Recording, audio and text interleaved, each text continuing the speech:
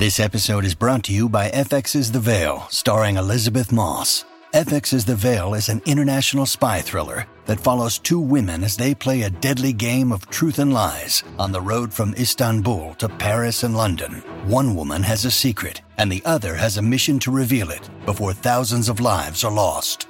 FX's The Veil, now streaming, only on Hulu. Look, Bumble knows you're exhausted by dating.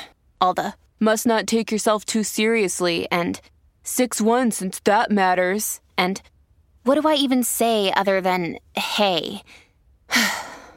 Well, that's why they're introducing an all-new Bumble, with exciting features to make compatibility easier, starting the chat better, and dating safer. They've changed, so you don't have to. Download the new Bumble now.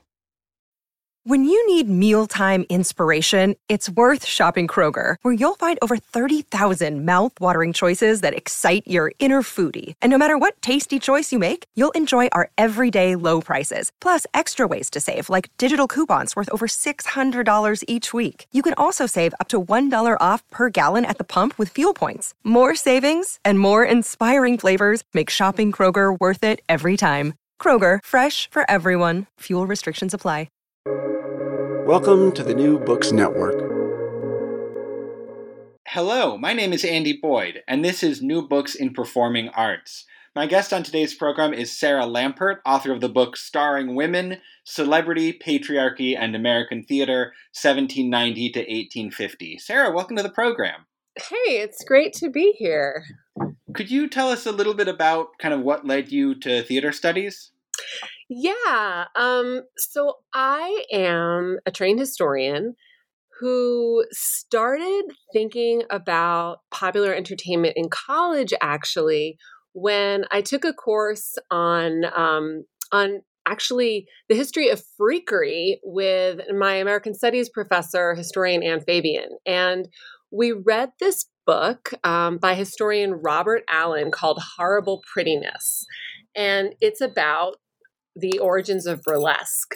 I don't know if you're familiar with it or your listeners are familiar with it, but one of the things that the book made me realize that has really shaped the work I do is that the way that we think about entertainment, how we decide what's tasteful, what's not tasteful, what is worth watching and enjoying, what's dangerous, is often attached to our ideas about who the performers are and who's in the audience. And so there's a lot about the social world of theater and other entertainments that's really important, and those are historical issues. Mm-hmm. And how did that insight lead to your own research? Well, I started asking questions that in college I sort of didn't realize you could ask as a historian about the history of opera singers, right? So folks who come to the Academy interested in the history of the performing arts might find what I'm saying a little bit strange, right? But the idea that we might study entertainers and study theater, do what we call sort of cultural history, was really exciting for me. It's not something I had encountered before. And so I started to take those questions to graduate school. And I realized that some of the things I was really interested in about women's publicity, the history of women in public life, and our ideas about changing realms of opportunity for women, I could actually think about those questions in new ways by looking at the history of theater performers. Great. Could you give us a sense of what it meant to be a celebrity in 1790?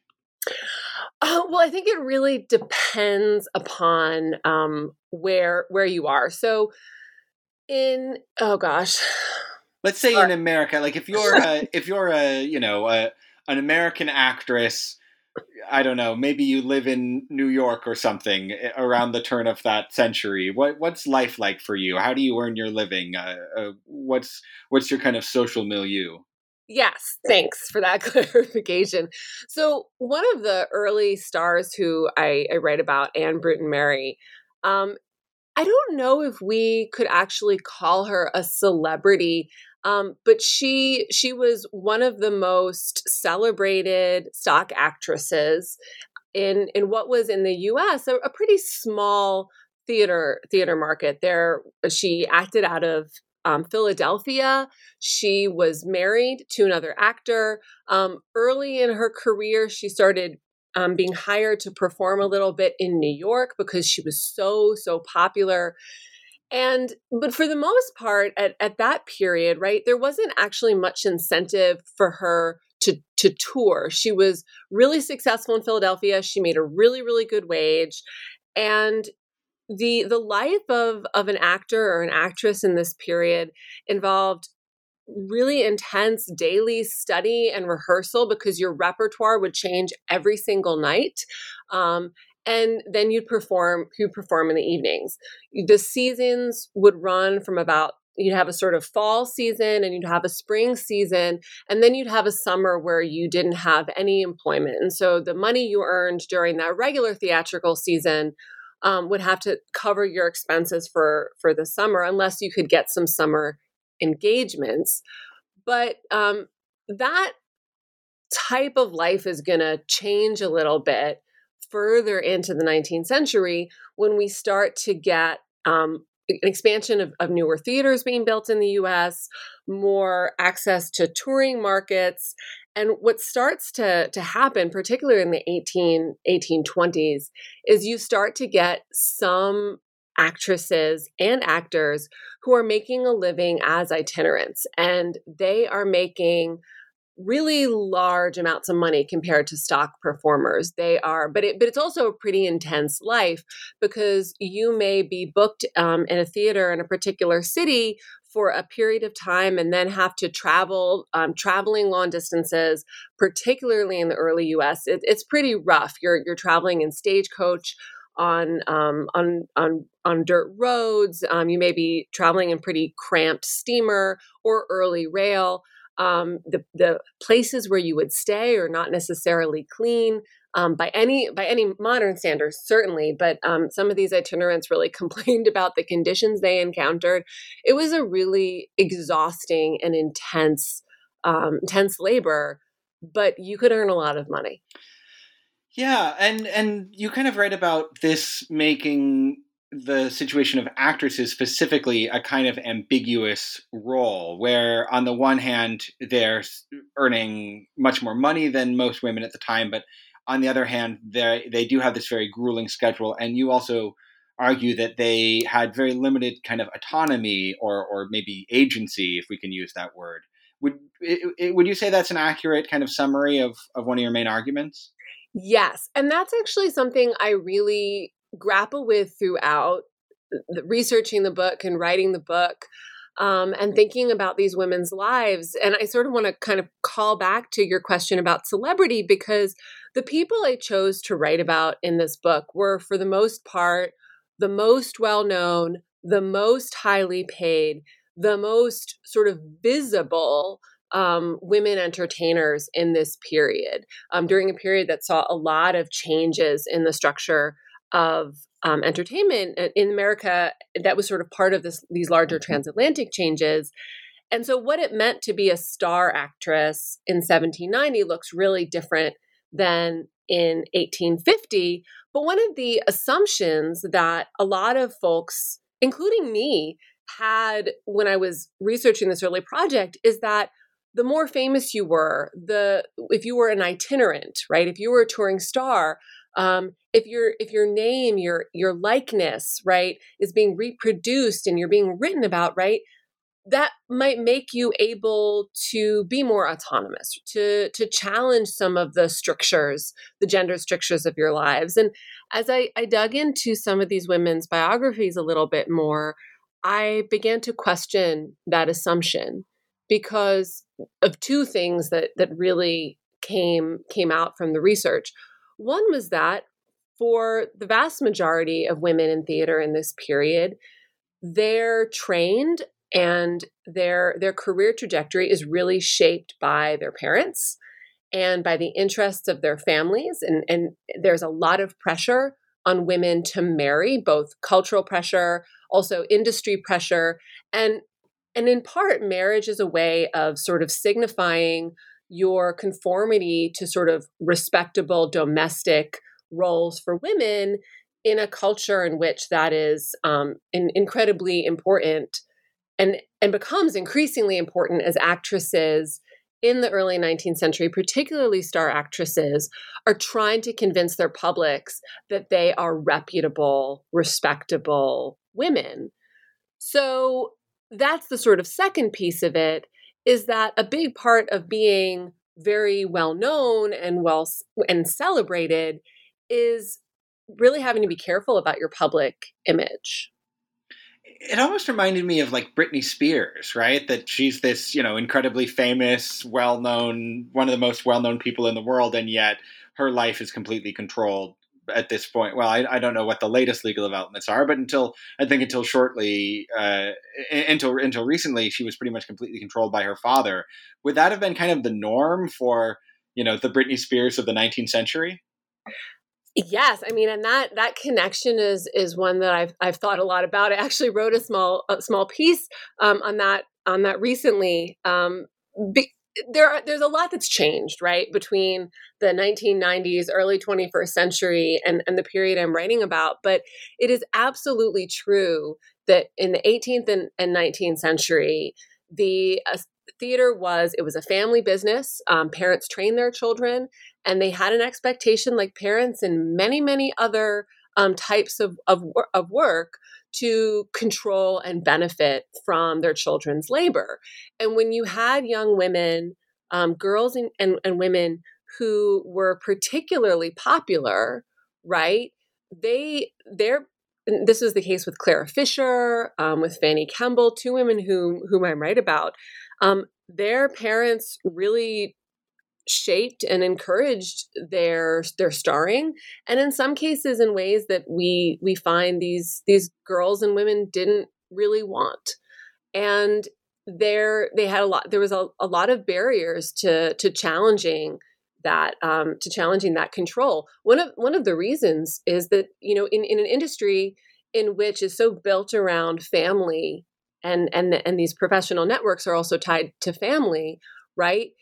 The implications of a woman sort of trying to break away from her parents' control could affect her ability to be hired, to be respected, right? And there are a lot of calculations that they had to make, which is not to say that there weren't women who broke away from parental control or but in some cases it was through marrying a guy who may or may not have been the partner who would support these women's visions of their careers. Mm-hmm. You cover a pretty wide time span in your book, from 1790 to 1850.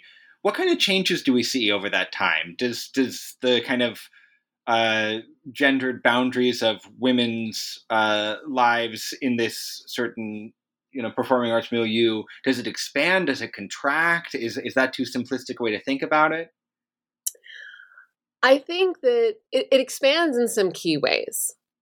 So the book ends with a trio of women who all became star actresses who were celebrated as American stars. That's Josephine Clifton, Charlotte Cushman, and Matilda Herron. And one of the things that is super interesting about each of these women, and they sort of rose to renown between the 1830s and the 1850s. None of them came from theatrical families. They pursued stage careers from varying motivations in which a degree of kind of economic pressure may have led them into this, the desire to express themselves through a stage career, but they sought training. And for the most part, Matilda Herron did marry, but for the most part, all of them at the height of their careers were unmarried women who traveled independently, who were really contracting for themselves, and in some cases were caught up in scandals, right? They were always kind of on the edges of respectability and vulnerable to vicious attacks from journalists. But that type of autonomy and that type of trajectory for a girl with no family association with the theater to becoming a star would not have been as possible in an earlier period. The structure of theater, the business is changing a little bit. There's a shift away from relying almost entirely on families, on hiring families for stock companies. Now, this increases, in some cases, the sort of power of the manager, right, to sort of contract with individual performers. Maybe it sort of diminishes their bargaining power, right? There are kind of arguments we can make about that shift. But I think there are some opportunities for women. There were some opportunities for women in that shift. And the other thing is, I believe from this research that the expansion of starring and of sort of itinerant starring was beneficial for women because it made it possible for them to leave and to leave particular markets and to go on the road and to increase their earning potential. And that could be incredibly, incredibly liberating. I got the sense from your book that going to see a play in, say, 1830 might have felt more like going to a play, in 1605 than going to a play today. It seems like a very kind of raucous environment. I mean, you mentioned there were sort of periodic riots that would break out, famously the Astor Place riots, but that was only one of many. I don't think that's really in the cards for a contemporary Broadway audience as much as I sometimes wish it was. So what changes to kind of make theater this kind of more sedate, respectable form of entertainment that you see in like an Edith Wharton novel rather than this, raucous, often literally riotous night out? It has to do with a shift in terms of who theater is imagined to be for, who the publics are for theater, and changing ideas about public space. And these changes are occurring in England as well as in the United States. Though I'm focused on the U.S. in this book, but theater, 18th century, early 19th century theater is conceived of as a public space with all ranks of society come together. And they each there's a sort of physical mapping of this in terms of the structure, the interior design of theaters. And that creates a really robust and interactive audience culture. Something that we take for granted today is that when you go to the theater, the lights go down, right? So your focus is automatically drawn to the stage. That wasn't the case until mid-19th century. And so when you go to the theater, you're interacting with the people you're with. You're also watching the performers. You may be completely ignoring the performers, right? In terms of whatever social interaction you're involved with. And there's this, it's a really, the term we use is it's a culture of audience sovereignty, right? Where the audience is really shaping and controlling the space in a way that could be really dangerous, right? Audiences would have called for performers to perform a soliloquy again or a song again, right? Or they could pelt someone who they felt was offensive either on stage or in their behavior off stage. What starts to change is that managers in the 1830s and 40s in particular start to become interested in recruiting a more, what we would call sort of middle class, respectable audience. The status of theater in the United States is really fraught and contested because there's a really strong anti-theatrical element to American culture. And managers are really concerned about their ability to maintain a profitable business when you've got potentially riotous, lower class audiences who are intermingling in the space with more genteel or elite audiences. And they try really hard to redesign the interior of theaters to make them more appealing to this expanding middle class. And in the process, through some changes to space and changes to the address of who theater is for, it leads to what scholars have called the disciplining of theater audiences. And we also start to see more segmentation of the theater market, where you start to see venues that are more clearly marketed to particular social demographics. And that becomes more and more common by mid-century. One of the things that I thought was interesting about your book was the extent to which a lot of the women you write about are not American, at least in the early part of the book. You write about a lot about performers from England, from Europe, who kind of tour in America and become celebrities in America. Could you talk a bit about the kind of process by which American theater became American in a distinctive way? I mean, it seems like, in sort of 1790, it's still pretty dependent on British models. Is that true? Oh, absolutely. And continues to be well through mid-century. This is something that often surprises people, right? How much American culture in this period is incredibly shaped by British cultural imports, right? So, and this is also one of the things that makes theater a little bit volatile. So standards of acting are measured on British models. The first theater companies, and I'm talking here about largely Anglo theater, Anglophone theater, mostly in the Northeast.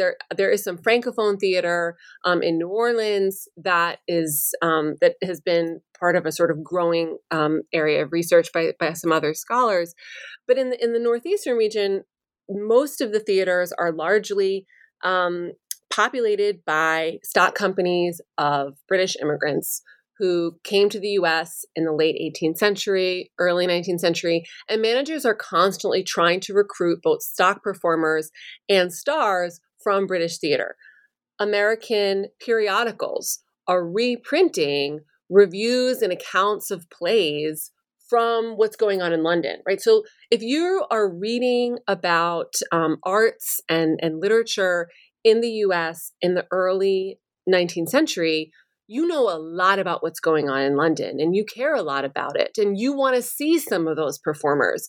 And so that's why there's this demand for British stars. And it actually makes it pretty hard for American-born actresses to move beyond the stock companies and to get a bit more of a kind of broader cultural purchase because they don't have that British pedigree.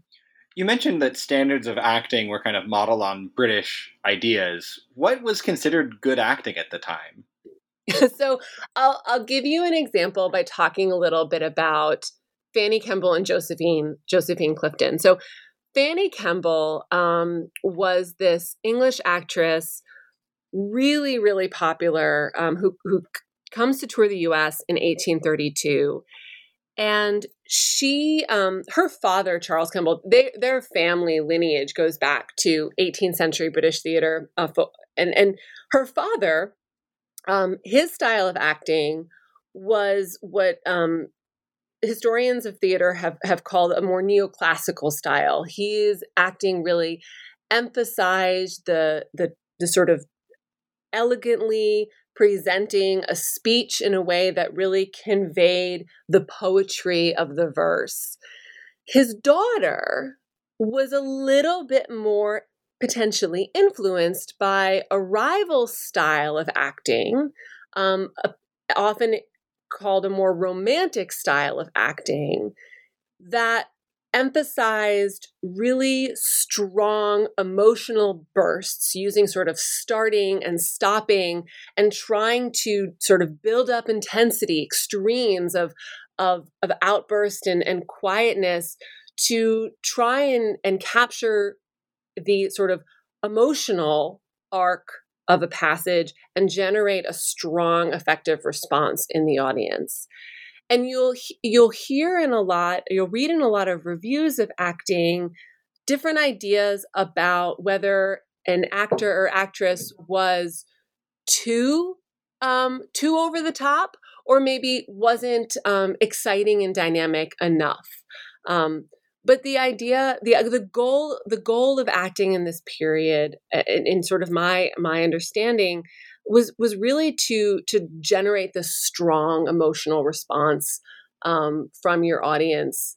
And it was not necessarily through what today we would consider naturalism, but actually, I think by our standards, acting in the 19th century would seem really overdone and really exaggerated. Both the neoclassical and the romantic style, you think would seem, yeah. Yes, I think so. Is it frustrating as a historian writing about the live event of theater and kind of not knowing when a reviewer says, oh, this person was way over the top, like what that actually meant, like what that actually would have looked like? Or do you feel like you're able to kind of piece together from the sources a pretty good sense of how Fanny Kemble would have appeared on a stage? It's frustrating. It requires a lot of imagination. And one of the things that I thought a lot about in writing this. So reviewers writing about entertainers in this period had a lot of their kind of own axe to grind, so for lack of a more elegant phrasing. So to sort of go back to where we started the conversation, a lot of the journalists reviewing theater were really like, the reason why they were doing this is because they really wanted certain types of entertainments to be performed, right? They were really, they wanted theater to be, as they would put it, like uplifted. They wanted there to be more of what they called the legitimate drama, or sort of high drama. And they didn't like the fact that there were a lot of forms of entertainment, like sort of pantomimes and low comedy, that were really, really popular with audiences, or types of drama that they didn't find particularly sophisticated, or styles of acting that they found a little bit lacking and not genteel. And so whenever you read these reviews, you always got to kind of ask yourself, like, what does this writer want theater to be, right? And how might that be shaping the way they're reading this performer? So there's always these levels of mediation. And so then it sort of goes back to, right, what are some of the ways in which, what are some of the larger patterns of what's seen as bad? Why is it seen as bad? Instead of automatically taking at face value the idea that someone's acting may be bad. If I'm making sure, making yeah. I mean, I think that's certainly something that we encounter today, that I think every theater person knows, like, what are the, kind of weird biases and prejudices that different, prominent theater critics have today, and that they kind of read through that lens when we read reviews by those people. Oh, absolutely. Absolutely. One of the things that I think I find a little bit frustrating in some of the older scholarship that I was engaged with is I found that some of that scholarship was more likely to take these texts at face value in ways that I didn't necessarily think they could be or they should be. Mm-hmm. Could you talk a bit about how these women kind of navigated their public performance, or maybe their public persona is a better way to put it, being as much in the spotlight as their theatrical performance? Yeah, and I'll call back to Kemble, and I promised you that I would talk about Josephine Clifton, so I'll talk about them together, because I think they're a really interesting pairing. So Kemble comes over in 1832. Her father actually arranges for her stage debut in London in 1829 because he's bankrupt from managing in London. And so he is hoping to basically make a lot of money from her. And we know from her letters and her journal, which later is edited and published, that she's not really crazy about this. We also know that her father was very, very instrumental in trying to shape her reputation. She was very interested in writing. She really wanted to be a writer. She does become a writer. But so he wanted her to publish her poetry. He invited journalists to meet with them. She complains about this in her journal. He has her portrait painted, right? So in a lot of the sources we have about her, it's her kind of bristling at the performance expected of her as a public figure. And while there are things that she really liked about acting, she really hated her publicity. This way in which being an actress forced her into the public eye, brought aspects of her private life into the public eye, and brought scrutiny to bear on her in ways that, like, she makes this offhanded comment at a stable about American horses that gets used against her. It's like published in a broadside that she's like attacking Americans. There's almost a riot in a theater about this, right? And she's just like, she's not happy camper. She is very much a person who doesn't quite want to play the game of celebrity in a moment in which there is a growing media scrutiny of performers. Someone like Josephine Clifton, she doesn't come from an acting family. She comes from poverty. Her mother worked in the sex trade. Tries really, really hard to emulate Kemble in certain ways. She tries to play the same roles as her, imitate her style. Actually, Charles Kemble trains Clifton a little bit. But one of the things that keeps dogging Clifton's career is that she's always found lacking compared with Kemble, right? And she doesn't have that London pedigree. And at various points in her career, journalists keep dragging up details about her family background that are used to discredit her. And so at one point, she writes this public letter trying to defend her virtue and the virtue of her sister from these attacks. And so she is also somebody who, she doesn't have the luxury of sort of being dismissive of journalists. Kemble is dismissive. In some cases, it backfires, but for the most part, she remains pretty successful. Clifton doesn't have that luxury, and she really fights for what ends up being a really long-standing and successful career. But she's always vulnerable to these types of media attacks.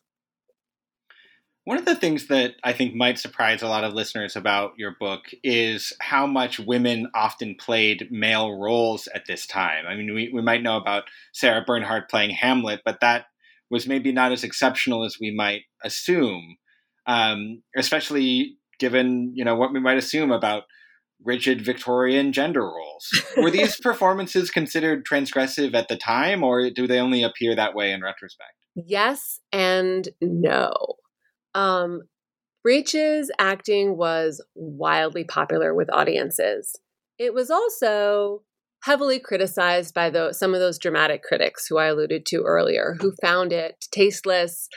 But for the most part, American audiences, men and women, went to the theater and enjoyed these performances. But I think what's important to remember is that a lot of the roles in which actresses wore the breeches were roles that involved playing boys or playing girls who dressed up as boys in order to kind of rescue a lover.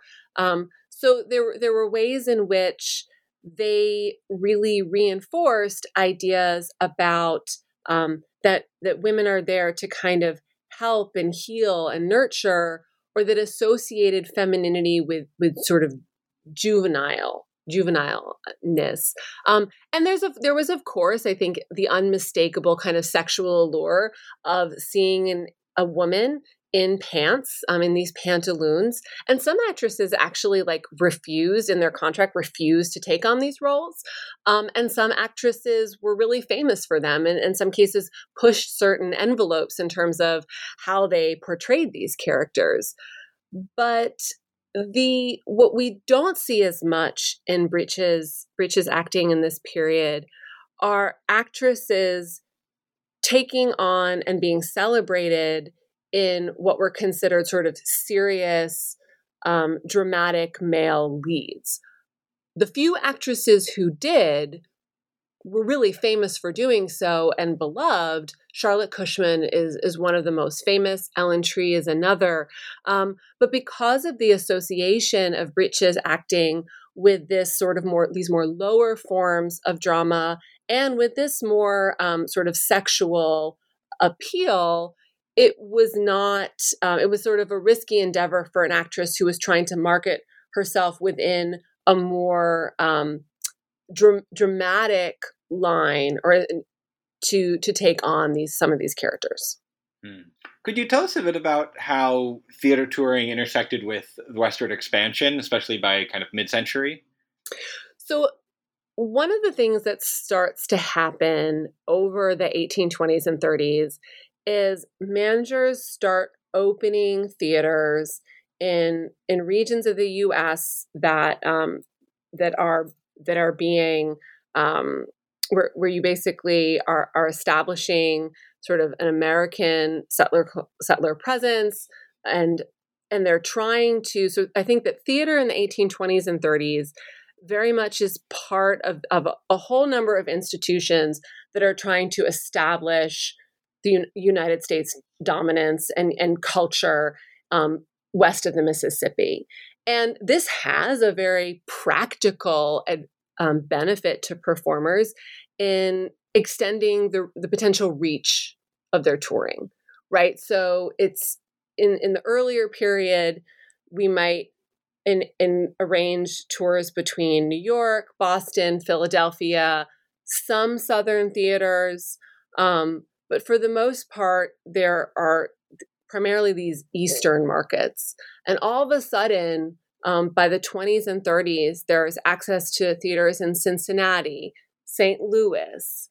Managers are opening theaters sort of along the Ohio River and the Mississippi River, and this sort of expands potential touring. There's also sort of, so a performer can go out and do an engagement in Cincinnati and then tour within the region in smaller venues. And so your ability to make a living on the road increases markedly. And it creates, on the one hand, right, the ability for European, both English and then continental European stars to extend the length of their tours and potentially increase their earning potential. But it also creates an opportunity for sort of a secondary level of performers, sort of lower tier performers, to start to develop regional reputations. And people like you have some people like Elizabeth Hamblin, who actually is she divorces her husband Thomas Hamblin, who's just like a totally horrifying human being. Part of their divorce is that she can't act in New York anymore, so she goes on the road. And her ability to do that is made possible by these Western markets. Could you tell us a bit about Fanny Elssler? and I guess one of my questions is like, what did it mean to be a dancer in the 19th century, and why were people going to go see her when they went to see one of her performances? So Fanny Elssler